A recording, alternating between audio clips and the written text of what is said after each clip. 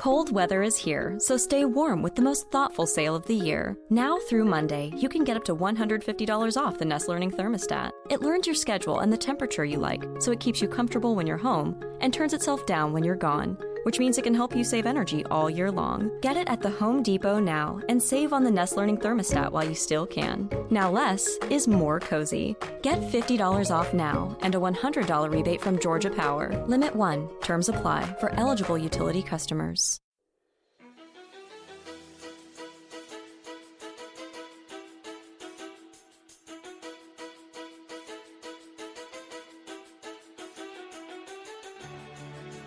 Living room conversations enable people to come together through their social networks as friends and their friends to engage in a self-guided conversation on an agreed-upon topic.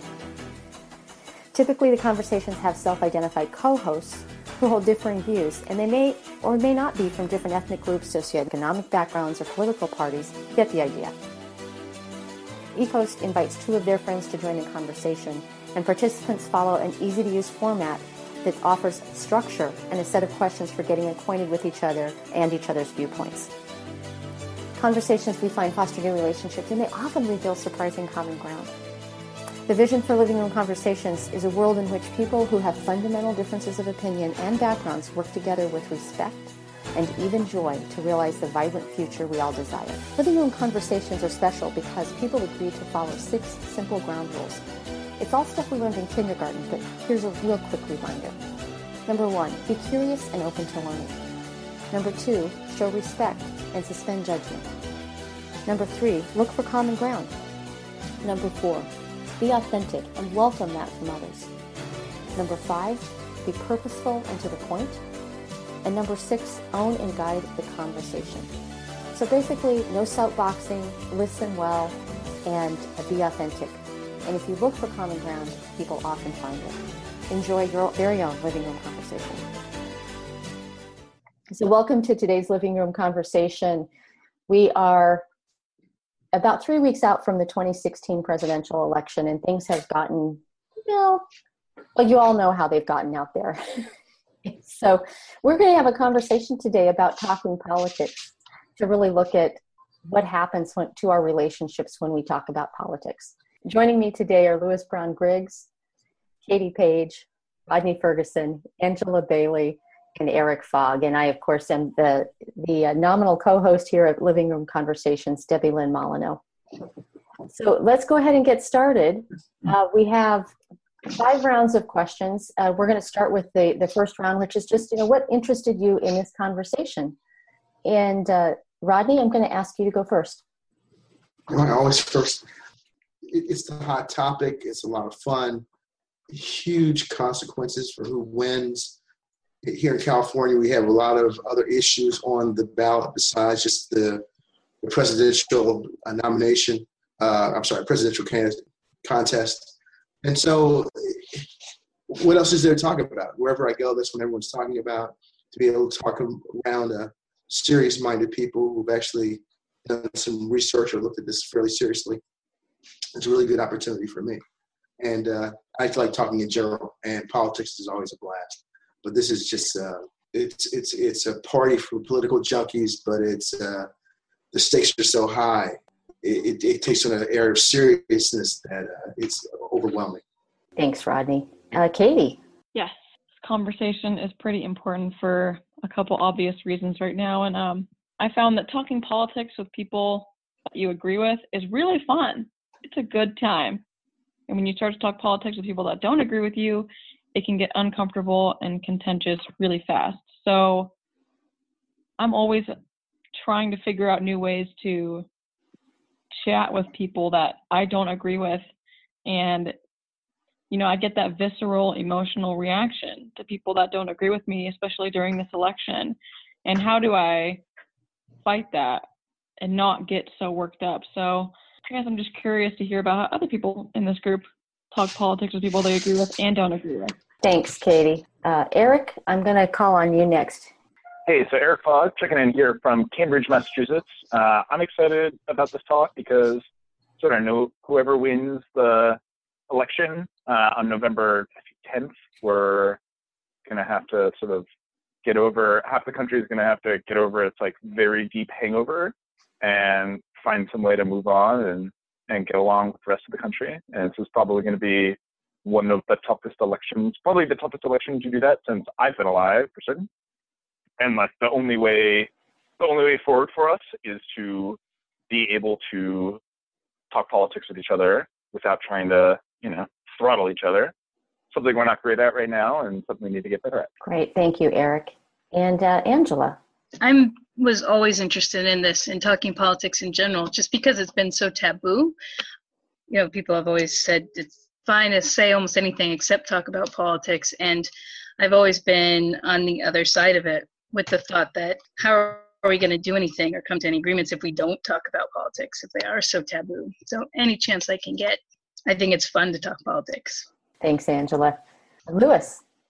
Thank you too, Angela. I like hearing that because for my whole life, I'm the weird one who studied our democracy and really, really believes with positive energy rather than irritation that the different perspectives we have actually are not only gifts to one another, but they are examples of the freedom for which we live here. So I never really understand if everybody in the far right or far left or any given perspective thought they could rule the country by having everybody else agree with them, we would lose all the benefit of our diversity and our freedom and our democracy.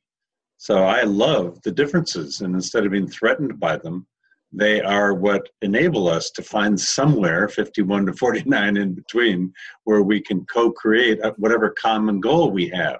And I'm assuming our common goal is freedom and independence and democracy. Great. Thanks, Louis. And so this is Debbie Lynn. And what interested or drew me to this topic? Well, it's been like the conversation I've been having now for over 10 years. And everywhere I go, I bring up religion, sex, and politics. And the one that's the hardest to talk about usually is politics. And yet it is something that is pervasive in our lives. And so understanding how politics impacts our relationships is very interesting to me. And I can't wait for us to get down to that part of the conversation. So we'll keep going here. We're going to start with round 2 now. And this is really talking about our core values. We can answer one or more of the following questions. What sense of purpose or duty guides you in your life? And what is your mission statement? What would your best friend say about who you are and what makes you tick? And the last one, what are your hopes and concerns for your community and or the country right now and long term? Let's mix it up and let's have Eric go first. Hey, so I love this question because I think it's quite revealing. And I think that what my closest friends say about me is that I am sort of a maniac about making systems work. So it's why I got into management consulting. It's why I quit management consulting to get into political reform, because I think that every system we build has the potential to work, and there are a whole lot of ways to get it wrong. And in particular in government, there are like so many different nodes that can break. And this has like become a bit of an obsession of mine. And I think it's something that like all of my friends are acutely aware of, and so like occasionally annoyed by, because they're like, can we just stop talking about this for a minute? Like, I don't know, talk about the Red Sox, but it's sort of what gets me up in the morning. And it's something I've really enjoyed making that change. I saw that, Louis.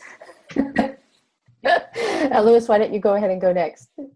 So I think my friends all my life, childhood and adulthood, would say that I am a bridger.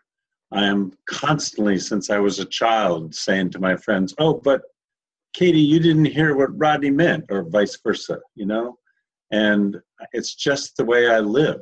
I love seeing, hearing, feeling the essential core of who each person is, and hope they can allow me to be who I am, and then listen to each other and have the space that we share be enhancing rather than depleting of one another's energy. And it's pretty much that simple. It's the way I live, as I say in my diversity training, from the boardroom to the bedroom. It doesn't matter whether I'm at the grocery store or with my children or my lover or with you or with a client. That energy is always the same. The only difference is levels of intimacy. but the honesty, the openness, and enhancing one another's energy, as I said, is key to me. Thanks, Louis. Katie. Yes, this is an interesting question for me. I guess, growing up, I was always the mediator in my family, and that moved on to my friend life and pretty much every part of my life. Very anti-personal conflict, but really wanting to help you with your personal conflict. That's kind of just how I've always been. And I guess the new thing that has kind of been my new calling or whatever is just creating a safe space for everyone that I'm around personally. I know I can't right now create a safe, positive space everywhere around the world.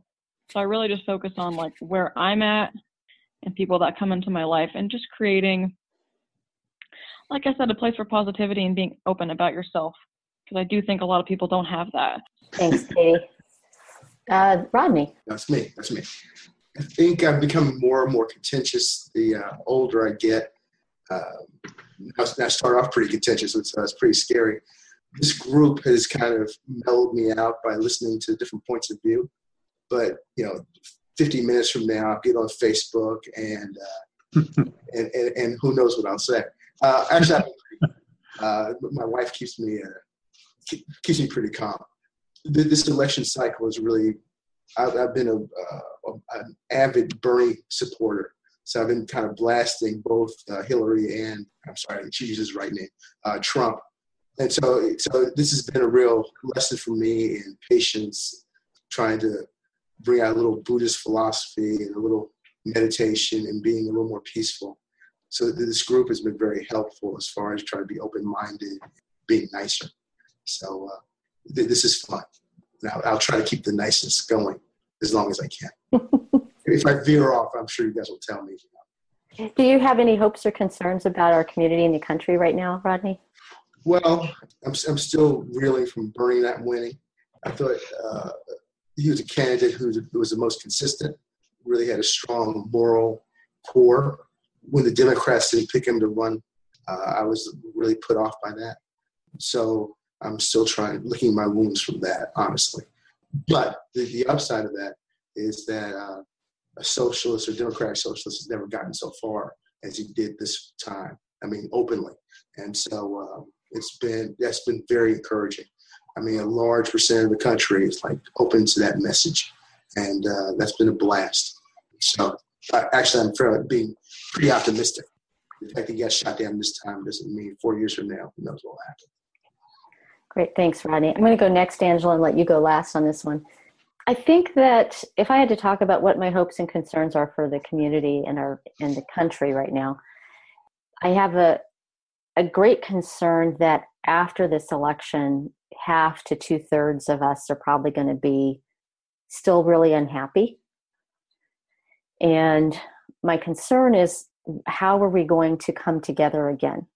What is it in the past, whenever we've had these times of big dissension, what has brought us together has been usually a common enemy, whether it's, was in World War II when Japan bombed us, whether it was the Cold War a little bit later on. And my hope is that we actually decide that our common enemy is the division itself and not an external foe. So the external foe has been helpful in bringing us together again, but it would be so much healthier for the world if we actually decided that our division is the enemy instead of an actual country or situation. So that is both my concern and my hope for our long-term status as a nation.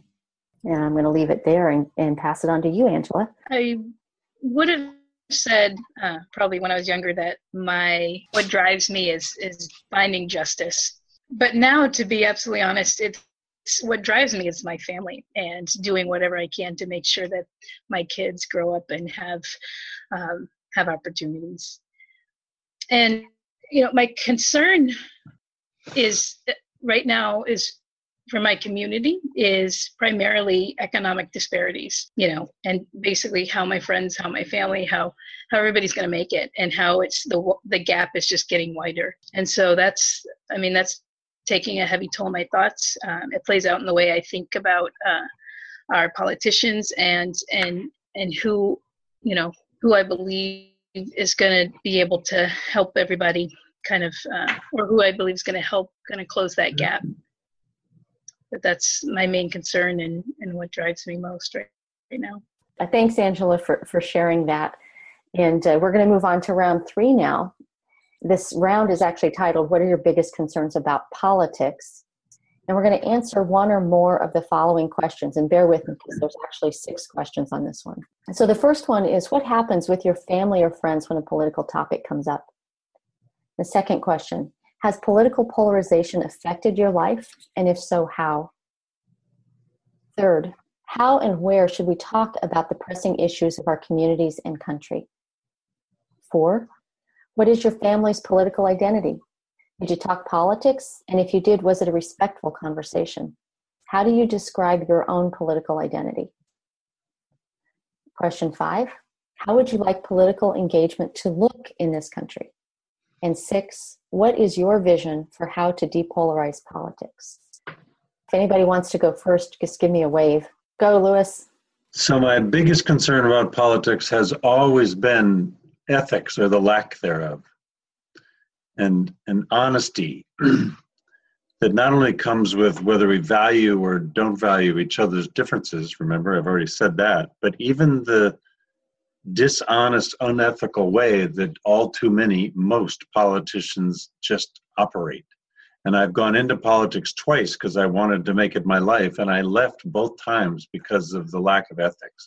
I just realized I couldn't even win. I couldn't get your vote and your vote and your vote and your vote and your vote, even if I was telling 100% truth, without being manipulative in the positive sense of the word, even manipulative about how to get you to vote for me, and now how to get you. And I went, I can't do that. I'll lose my soul. We have to all be honest with our differences and value the freedom with which we can be the different selves we each are. Okay, so that's the core. And then to go to a specific, as an example, and I'm a centrist. I have diverse aspects of myself. I'm as far left as one can get on human rights issues, and about as far right as one can get with my Stanford MBA on some financial issues. So I immediately voted for Obama. How could I not the first time? And the second time in the financial crisis, I immediately voted for Romney because my left brain in the financial part said, let's try that way to solve our economic problems. So I've done one of each. And so I'm never afraid to talk about all the sides, even within myself. But in this election, even though there's no way I can vote for a personality and a narcissist, on the right in this case, because he's not honest at all, I'm still willing to look at the dishonest aspects of Hillary. And I actually would have preferred to vote for Bernie, believe it or not, once all the centrist Republicans were gone too, and there was no choice left. And so I don't send out these emails to friends about the far right or the far left. I have friends on both extremes, and the stuff from each extreme drives me nuts. I like to hear the balance in the center. However, I decided to send, for the first time in my life, some of this data that we're discovering about Hillary, not only in the foundation that he and she have done together, but in some of the dishonesty of how Bernie was blocked out. Not just normal politics, but the dishonesty of it, okay? And also other things about the email and Benghazi. And so I sent something, that thing called Clinton Cash, which is created by the right in opposition, of course, and yet does a pretty good job of pointing out some of the unethical, if not illegal, things that Bill and Hillary have done with the foundation money, with Middle Eastern money, and they get into the State Department and then they do a deal in Kenya or whatever, okay? And I sent it to my closest friends, 5 of them, and my 2 closest families, my current wife and my recent wife, who's still a friend. And I said, you know that I'm balanced and ethical, but I just had to let you, and I have to vote for Hillary, but I just had to let you see that the things that Hillary is doing, and I'm trusting that in the one place where we can be safe enough to talk about politics together with our intelligence and our values is here in this family. And I got nailed. There wasn't one member of either family or one close friend who didn't resist even having the conversation. They don't want to look at that. They said, I'm with her and I don't even want to know the imperfect things she's done, blah, blah, blah. So my biggest concern is ethics and honesty. And question one is, I can't even have it. I love living in conversations because it's the only place I can have it, because it's the purpose of our being here together. And I don't have one friend or family with whom I can do it safely. Oh, wow. That does sound really painful. I've got you, man. Don't worry about it. All right. Thanks, Rodney. Rodney, do you want to go next? Yeah.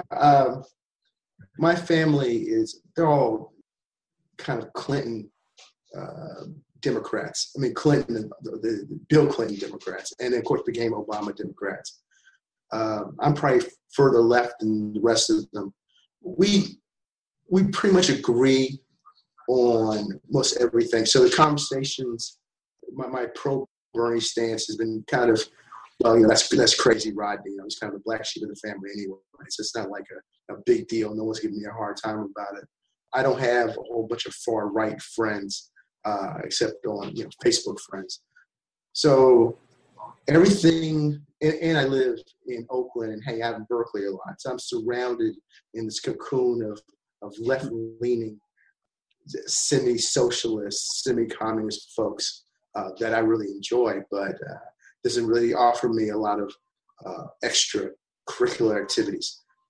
So as far as getting rid of polarization in the country, however, I think Lewis is absolutely correct. Being honest with each other is a good first step. And I think feelings will get hurt. And I think a good, strong look at honest history will go a long way. I saw this movie on Netflix called 13, about the 13th Amendment. Totally mind-blowing experience. And I think everyone should see that movie. And then start a real conversation about the justice system and what's going on there. And other things like that. And if everyone has a common set of facts and then going forward, I think we'll go a long way. And so that comes back to education. And I'm an educator, so I think that's the big solution to everything else. Yep. I'll stay right there. But Lewis, I'm on your side. I'm going to reiterate that. Ditto. Thanks, Rodney. Katie, I'm going to go straight to you because we had a conversation earlier this morning that included the movie 13. I don't know if you want to start there or not, but it just makes me want to go to you next.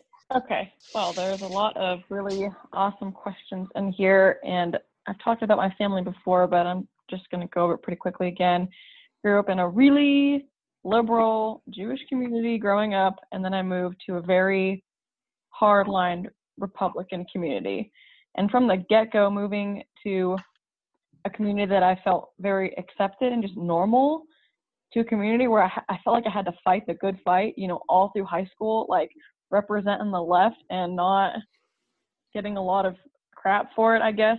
And then also my grandma, one of the first things I remember her saying to me when I was growing up was, you can bring home anybody, just not a Republican.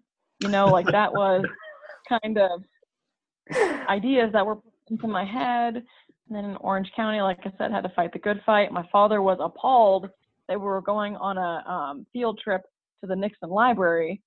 He wanted to call the school and say, that library doesn't sell anything of the bad things he did. Like, they shouldn't be going to that. I mean, very serious hardline liberals. And then I moved to Boulder, and then all of a sudden everybody agreed with me. And it was boring. It was boring that everybody agreed with me on everything. And all of a sudden, I kind of just stopped caring so much about politics because I realized that I do kind of like to have these arguments, I guess, or debates. And I think it's actually really healthy. I think the point that we're at now is not healthy.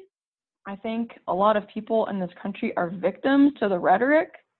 And I hear they're individuals, they should, can control themselves or whatever. But this is really powerful rhetoric that is firing people up in the wrong ways.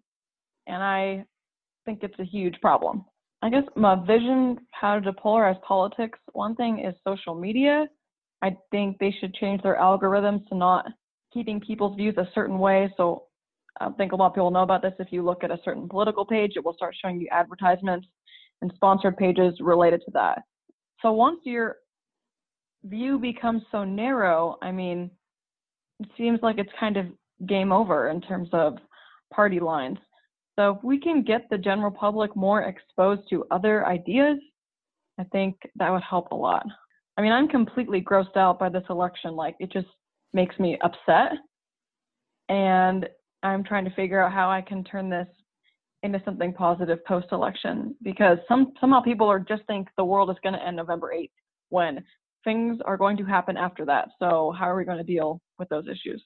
And as you can see, I'm like, oh, politics, so intense. Duh. But okay. So for those of us listening on the radio and you can't see Katie, she's gesturing wildly as she's speaking.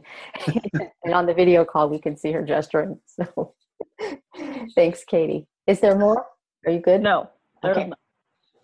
All right. I mean, there's always more. Let's be real. I'm going to go ahead and stick myself in here next, because I have this story about what happens in my family when political topics come up.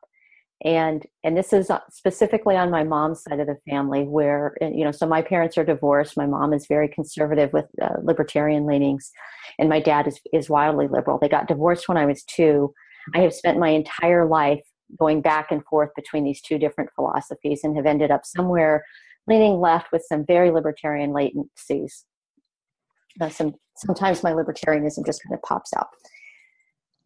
But 2 years ago at Christmas, my boyfriend, who is, Rodney, sounds a lot like you. He does a lot of fighting on Facebook with people, trying to educate them through Facebook. And he's often disrespectful in his manner of doing so. Got into a very respectful conversation with my brother. And the situation was, my brother owns an automotive shop in central Missouri. And the food bank had moved to a location directly across the street from his business. And it has impacted his business in a very profound way, in that he has fewer customers and there's higher theft happening in the neighborhood that all started as a result of this food bank opening up across the street. And so Sam, who's very liberal, and my boyfriend, who's very liberal and an advocate for the people who are homeless or houseless, as they like to say here in Portland, Oregon, was asking my brother, Sean, like, well, where should the food banks go, and where should these people be, and how do we help them? And watching all of this was my mom and her husband and me and Sean's girlfriend. And all of a sudden, my mom, as soon as my brother got animated and really red in the face, because he's struggling with this, because he's actually a very compassionate person, but he's had this profound impact on his own life. And he started actually to tear up a little bit. And my mom grabs all of our coats, and she looks at me and Sam, and she goes, "It's time to go." And so they were not allowed, because my mother got uncomfortable with this political conversation. They were not allowed to have it because she was uncomfortable. And so I kind of grew up in that environment where any conflict at all must be avoided and smoothed over, and then you pretend it never happened. The interesting thing that happened later was that when I debriefed individually with Sam and with Sean and with my mom, Sam and Sean were fine. They were willing to continue that conversation. And so when I talked to them, and then I talked to my mother, and I told her that I had asked both of them and they were okay, but she was uncomfortable, she kind of paused and she said, "Oh, I didn't know that. I was just, trying to keep peace in the family," because she didn't want us to not be able to get together again. And it really brought me up short, because I can't tell you how many times I've said something that would have been similar to picking up the coats, "Okay, time to go," and stopped a political conversation. I've been working in politics now for about 13 years, and I don't do that anymore. But I am aware of that internal discomfort that I have, and I know from whence it comes. And so I'm going to pause there and move on and go to Eric. I love going last, because there's just so many good thoughts that come in. You're not last. Oh, okay. I love going close to last, because there's so much I get to listen to first. And I was thinking about do I want to talk about my family? And what's interesting about my family very briefly is we reach sort of vehement agreement on a lot of stuff, and we're all like my brother and my mom conventionally vote Republican, but we like had a big discussion. We were like, yeah, Gary Johnson, he sounds good. And like that was about the end of that. We've always had like very interesting and like peaceful, friendly conversations, even when we disagree, which we do a lot. So I was like, that's boring. And so then I thought about like, oh, what's the change, like the depolarizing change you want to see in the world? And like, obviously this is exciting enough to me that I wrote a book about it. And I heard a couple interesting things earlier, one of which was like, when you're running for politics, it's like hard not to be deceptive. And I think that is like, that is somewhat like indicative of the state that we're in. I know like a lot of Congress people feel that they're in this trap where they like have to jump into extreme rhetoric and kind of highly quote principled, anti-compromise type stances because they are like worried about getting primaried. Like it's not so much worrying about losing the election once they get there, but they're like worried about someone coming from the right or the left that's more hardline because like these are going to be the people who are popular in the primary system. And unfortunately, like, because they're in a trap, I think that they can't be the people that make the change. Like you can't just demand like Congress, you need to like be better. Like you need to be different because like when they decide to be different, they're going to lose. And so the thing that I've settled on is I think that that change for depolarizing needs to come from us, which is like, it's an icky solution for a system because you're like, all right, 300 million people, like listen up, you need to be different, which is like a lot harder than asking for 35 people to be different. But my like, how do I think we depolarize stuff? I remember hearing earlier, we need to be honest with each other. And my thought that came to that is like, oh, we also have to be honest with ourselves. Because I think we let ourselves get like so embedded into our tribe, get really excited about being red or blue that we like allow ourselves to be blinded to reality and we allow ourselves to pretend that the people who disagree with us are monsters, that people voting Democrat are like, they want this like monstrous government that's going to crush our rights and take all our money. And, that they're like fundamentally corrupt and they're like really excited about it. And, obviously people voting Trump this year, they're like all xenophobes and racists. Like that's got to be their primary motivation. I'm sure it's true, even though I've not spoken to any of them. And I think that the penchant for like our capacity to be dishonest with ourselves, to like allow ourselves to create these narratives, these like very comfortable, tribal, warlike narratives is I think the thing that is like most dangerous. Because I think until we overcome that, we're not actually going to be able to look at someone and have a real conversation with them when they disagree with us, because in our mind, we're going to be thinking like, you're a monster. And that's just going to obviously color everything we do. So I think that's sort of like step one of this very long road, is finding a way to resist the allure of polarizing rhetoric that feels really good, that makes us feel righteous. And instead go like, all right, like it's time to get our hands dirty and get messy and learn this stuff and break out of our own very narrow narratives. Thanks, Eric. Save the best for last, Angela. The first time I remember politics coming into my life was when I think I was about 6 years old, and I went with my family. We were living in Richmond, and my mom and dad were going to vote for Carter. And they were really excited. And I remember being really excited. I didn't quite know why, but they were happy, and so I was happy. That's what I understood to be politics. And recently, I think it was the second debate with Hillary and Trump, my daughter, who's learning about politics and what's going on in her school, wanted to watch the debate. And so we put it on. And after like 3 minutes, I had her turn it off. Like I had to turn it off, and I admit it, like I turned off the debate, and I didn't want her to see that because my concern is that politics, as they are a bit of a joke. And that's how I mean, it's a very serious and scary election, but it's almost a farce.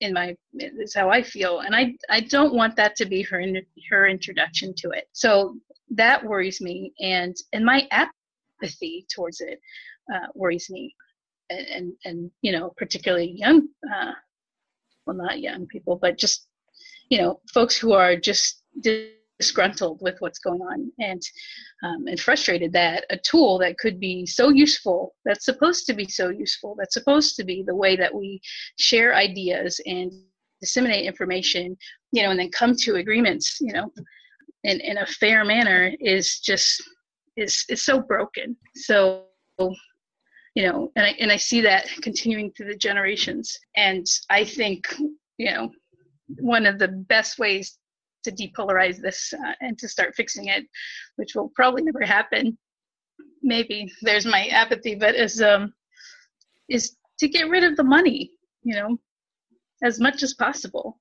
Thanks, Angela.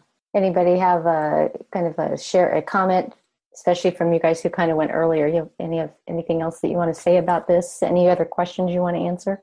One thing that concerns me is the gerrymandering and how detrimental that's been to the political process. I mean, that's one thing that can be fixed, I think, either through the courts or Supreme Court.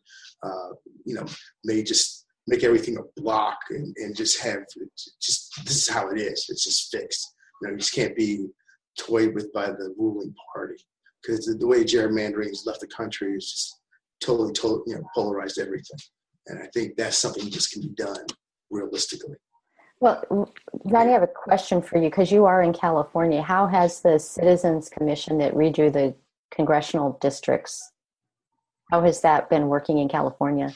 Well, frankly, great for Democrats. It's just Democrats have been dominating, at least in the last election, and luckily the economy has been good. So, you'd have to ask somebody from the Republican side from that point of view. Okay. I think it's a good idea, but I think Lewis wants to chime in on that. So, from my very biased point of view, I think it's been fine. But I mean, how fair is it really? I'm not really sure. Go ahead, Lewis. From both my centrist and my bipolar, both sides, I can't stand gerrymandering. It is totally unethical and manipulative by both parties. Who's ever in charge of it and wins it is still abusing the whole process. So I love your idea that, and I'm irritated by it even when the group I like is winning it. It's still unethical. So I think it should be done by geography or something that makes sense without regard to who's in there and how they're going to vote. Or by county or something that gets politics out of it. Anyway, I totally support your irritation with it. I have to get back to you on the California thing. I mean, I've heard about it, but Democrats have been winning everything, so. Yeah, well, I guess the reason that I'm asking is because I know in 2010, I was still a Californian, and I voted for that to have a citizens commission actually draw the district lines. And I left at the end of 2010, and I didn't know how it happened, what happened. So I wish I could give you more information. Okay, well, that's something. Results, so. We'll look it up. We will look up more gerrymandering. I think Katie wants to say something. Go ahead, Katie. I was going to say this gerrymandering thing runs really, really deep. I remember last year I had learned about, they have doing this for a while. They start to build prisons in unpopulated areas to bring up people's voting numbers, because these people can't vote, but they're still considered part of the census. So it's like 3/5. I heard that, Rodney. I don't know what you said, but it's really messed up. And so there's obviously a lot of really messed up things happening in this country that need to be addressed that run really, really deep. Another thing I wanted to say is the first time I got to vote was last election. And I can tell you, I was strolling to the polls, so happy and excited. And now I'm just going to be pulling my feet. I have to go vote. And I don't know, it sucks. I want it to be awesome and exciting, and I get to wear my little woohoo, I voted thing, and now it just kind of sucks. So cool. I'm so sorry, Katie. I get that. Hey, I think we all needed just a little break. We're going to take a quick break. So why don't you take a moment to stretch, get another cup of coffee, and the Living Room Conversations. We'll be right back. Listen to Living Room Conversations, where we put the personal back into interpersonal communications, here on the Coffee Party USA Radio Network. I know that when I'm struck with this, what I'm calling the election syndrome virus right now, I go back to looking at animal pictures and videos because it helps me calm down. And then get out there and do the good fight again. So I'm going to go ahead and have us move on to round 4 right now with reflection. And we've got a great conversation going on here, so don't let the structure get in the way too much if you guys just want to interact with each other. But this is another one of those, like round 4. I answer one or more of the following questions. There's 3. In one sentence, share what was most meaningful or valuable to you in this experience, in the experience of this living room conversation. 2, what new understanding or common ground did you find within this topic? And 3, has this conversation changed your perception of anyone in this group, including yourself? And I'm going to start with Katie this time. I just love hearing from people about what they have to say about this stuff. I mean, it's really interesting, and everyone has a different life story. And I really think it's easy to talk to someone and just assume their life and what has led them up to how they feel today. And so, yeah, of course I get to learn so much from you guys every time we speak. It's really exciting. And I wish this was happening in person, but that's okay. We're doing the best we can. And come back to me in a couple minutes. Got it. Will do. All right. Louis. I always love this. And as I've probably said before, because I've said it often in my life in doing diversity training the last 35 years, I don't have one straight white male friend who can do this as comfortably as I do it and who gets diversity as deeply as I do. I play tennis with them. I love them. I am one. No shame, no blame. And I love this. I want a conversation with human diversity as often as I can so I can just feel the energy and the souls of our uniqueness and tolerating one another, and even liking one another's differences. I just love it. I thank you. You're welcome. Thanks, Louis. I'm going to go next here. The comment that Rodney made a little while ago, Katie, while you were speaking, was about being 3/5 of a person, and he was referring to all the people that get incarcerated. And I think that thank you for that reminder, Rodney. I mean, women didn't get to vote at all for longer, but there's still this inherent inequity in our culture and a power differential that is not, quite frankly, it's not fair. And I think our country deserves better, and we need to continue working, not just working towards that, but demanding that change and that it happens quickly, because it's been, almost 250 years now since that initial mistake. I don't know even what to call it. Travesty. Okay, that's a better word, because mistake didn't feel like the right word. And it's time for us to figure that out. I'm finding that we have a lot of common ground on the gerrymandering issue. It's been on my radar for a while. I don't know which organizations are working on gerrymandering. I feel like there should be some sort of local or national group that is working on this that might help move that topic or that issue forward. And I'm really sorry that we don't have a Donald Trump supporter among us today. I think that's kind of reflective of the challenge of our time. I have a couple of former in-person friends, now Facebook friends in California, from the Central Valley. Rodney and Louis, you won't be surprised by that, who are Trump supporters. And I would love to have heard from them today. And so I just want to put that out there as well. So those are my reflections as we head towards closing this conversation today. And Angela, you want to go next? Yeah, I'm just glad that I've been meaning to participate in a living room conversation for a while, so I'm really glad that I finally made one. Welcome. Thank you. More to come. And yeah, I agree. I just love hearing different people's opinions. I love people. So, listening to them talk, finding out what makes them tick and how they think, I get off on that. So it felt really good to hear from 6 different strangers and find a lot of common ground. and a lot of things that I hadn't been thinking about.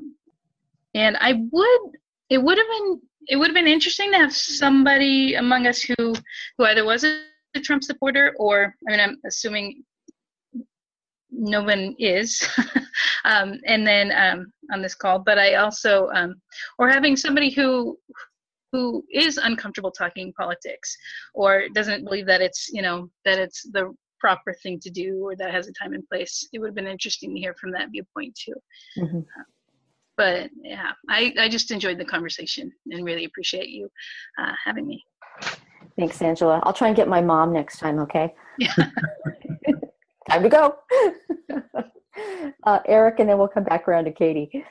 Yeah, so one of the thoughts I had about not getting a Trump supporter is I know of the Trump supporters I know, they feel they're like very much under siege by the intelligentsia and the media, that they are like being, vilified and painted as monsters. And so I think like what I understand from them is many of them just want to keep their heads down.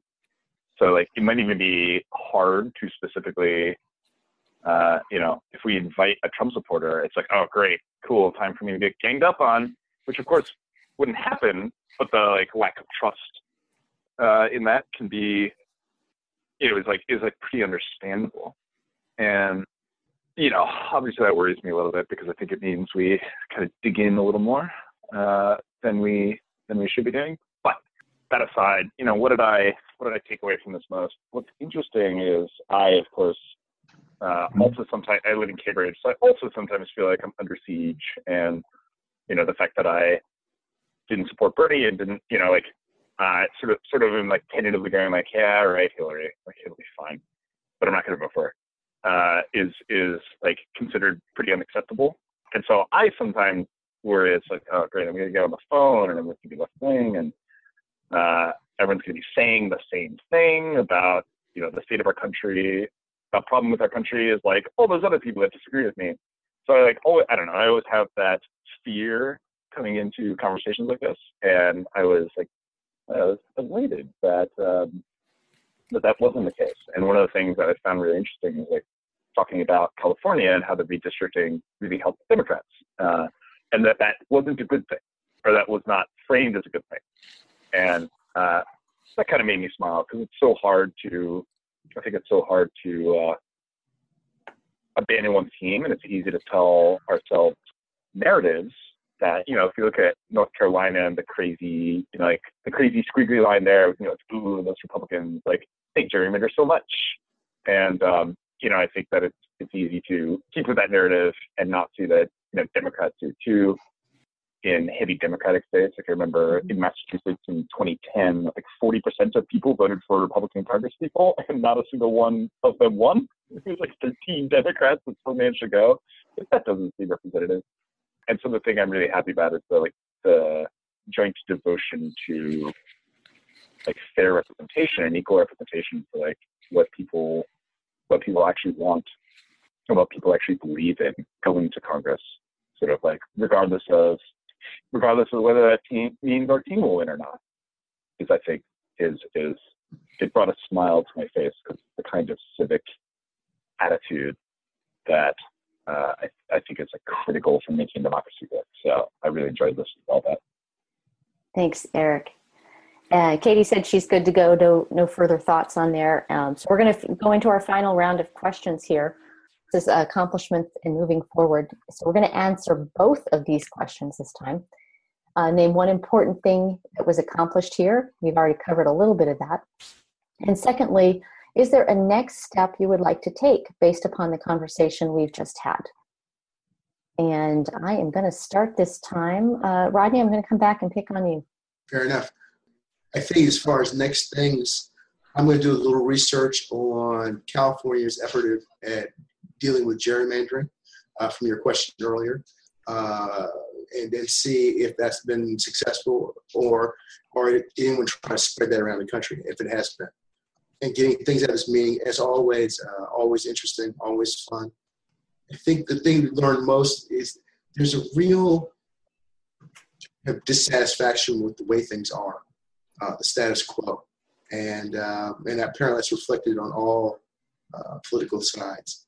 And so I think that's a positive thing. I don't see anyone really nodding their head like, I mean, I really love the way things are. You know, I mean, people love Obama. I love Obama, but there's a lot of work needs to be done. And so it's good to hear that everyone's kind of open to that. So I'll leave it there. Great. Thanks, Rodney. Eric, I'm coming right back to you. Cool. What am I going to do next? That's a great question. I think if I plumb myself and ask myself, like, what's the thing that you're not doing that you should be doing, that I think in particular the gerrymandering conversation reminded me of, but also the political polarization problem reminded me of, is that I'm not getting involved in local politics. You know, like I blab on Facebook and I'll have conversations with people about how they're voting and how they're thinking about stuff one-on-one. And usually people go like, yeah, I know. It's sort of like I tell people to eat their broccoli and they go like, yeah, now I should eat broccoli. And then they don't eat broccoli because there's pizza.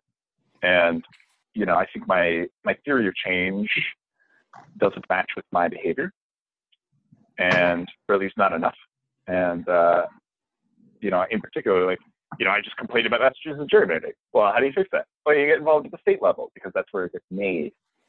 And I think I need to think more about how are the ways that I get involved. Like, I'm sure my state rep gets like all of 5 people talking to him over his term. And they're all like really loud and exciting. And I think that there's more that I can do to actually help rather than complain that like, oh, citizens don't have a voice. It's like, well, you know, your voice is a lot more than your vote, and participating in democracy is a lot more than showing up every 2 years and going like, oh yeah, I did minimal research on this and I'll just vote for the thing that looks good. So I think that's what I want to do next, is actually want to reach out to my state rep and say like, hey, let's do some stuff. Great. Thanks, Eric. Katie. Well, the very next thing I'm going to do is eat lunch, but then after that, I may or may not go out and hug a Trump supporter. I think it's not supposed to be funny. It's true. I feel like that is something that I need to do for myself. Is to go out and hug a Trump supporter, or just generally Republicans or people I don't really agree with. And I'll probably get rejected, but that's okay too. And is Trump still in Colorado today? I know he was there yesterday. I don't know, but it's huge. I couldn't resist myself there. I don't know if he's here. Name one important thing that was accomplished here. I like how we've gotten into this talk about gerrymandering because I don't think it's talked about very much. And I guess just recognizing that this election is not the end of the world. It's not, I promise. Like, it's true that, you know, some things that we might not like could happen either way. You know, people are going to be upset no matter what, but it is not the end of the world.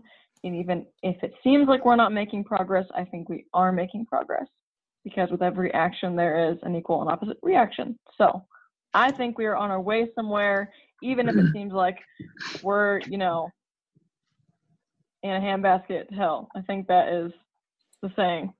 So yeah, good to be here with you guys today, and can't wait to talk again soon. Thanks, Katie.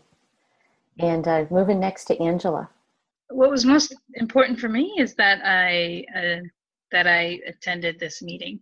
It was this conversation, and I like that there was a solution that came up in the dialogue about gerrymandering. There was like a next step in general for the group to take, or for members of the group to take, and it's motivated me to go talk to a friend, or find somebody, talk to a friend or find somebody in my circle or beyond who is either a Trump supporter or just tends to be on the other side of the fence from me on some issues, and either host a conversation and at the very least start a dialogue with them. Great. Thanks, Angela. Louis? As I said, my greatest gift is just being here with our human diversity, and I do wish there was more so-called political diversity even than we have. The extreme differences would make it even more interesting. And my next step, I always say, is I wish we did these conversations every week or every 2 weeks, not every month. I wish we each hosted them and had them with people. I almost would love livingroomconversations.org to somehow create this site or some site through which we can each do this. And at the very least, on the next one you host, I think you should ask us to each try to bring in somebody from the right, from the further right. I'm here over and over again to be a part of these in every way I can and to help more of them happen. Thanks, Louis. So Debbie Lynn here. So the one important thing that was just accomplished here, Louis, is we've been talking about having other people co-host these, the video conferencing and or teleconferencing living room conversations. And so, yes, I think that's very good. And I think the next step should be that we talk to anyone here who's interested in that. I am. So I hear Louis, Rodney, I don't know if you're interested in that or not. Yes. Okay. And also the idea of pairing, bringing some intentional political diversity into this conversation would be really good too. Angela, I didn't ask you, but I saw your head nod a little bit. So I'm taking that as a yes. and Eric, you'll have to do something verbally because I can't see you. Eric? Sorry, on mute. Yeah, I mean, obviously I think the last time I did this, it was really fascinating. And I learned I was inspired. Yeah. So I'd love to do it again. And I could probably, especially if it's a teleconference, I can get some people from back home because I think if I'm fishing in Cambridge, it will massively reduce the amount of political diversity that we'd be getting. But if I'm able to pull people from all around, that might work. And I might even be able to convince some Trump supporters that it's a safe choice place. That would be awesome. Wow.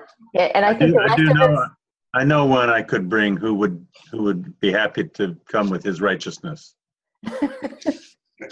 Well, just remember that Living Room Conversations works because there is some open-mindedness and there's a superpower of curiosity and respect in play at whatever level of power we have. So I want to just thank everybody today. We do have a feedback form that's on our brand new website, livingroomconversations.org. If you could complete that for us, that would be very helpful. It'll add to our data points about how valuable these conversations are as we talk to funders and other hosts about doing more. We are looking next year or actually for after the election, we're really looking at how Living Room Conversations can help to heal or reconnect us with each other, given the discord that's happening during the election cycle. And we're wanting to take it really big and go to scale, working with organizations and individuals and maybe even businesses and government agencies and cities and municipalities, whoever it is that needs to work across some sort of divide, using Living Room Conversations as a tool for that. So just a little bit about what our plans are for next year. And that concludes our conversation today. So thanks, everybody. Thank you. Thank you. Bye-bye. Thanks for hosting, Devlin. You're welcome. Bye. Bye-bye. Thank you for listening. This has been Living Room Conversations, courtesy of Coffee Party USA Radio. You can learn more at coffeepartyusa.com and make sure to click on that big red button that says Become a Member. Coffee Party USA is 100% volunteer and member supported. That's you. So thanks for listening. Make it a great day.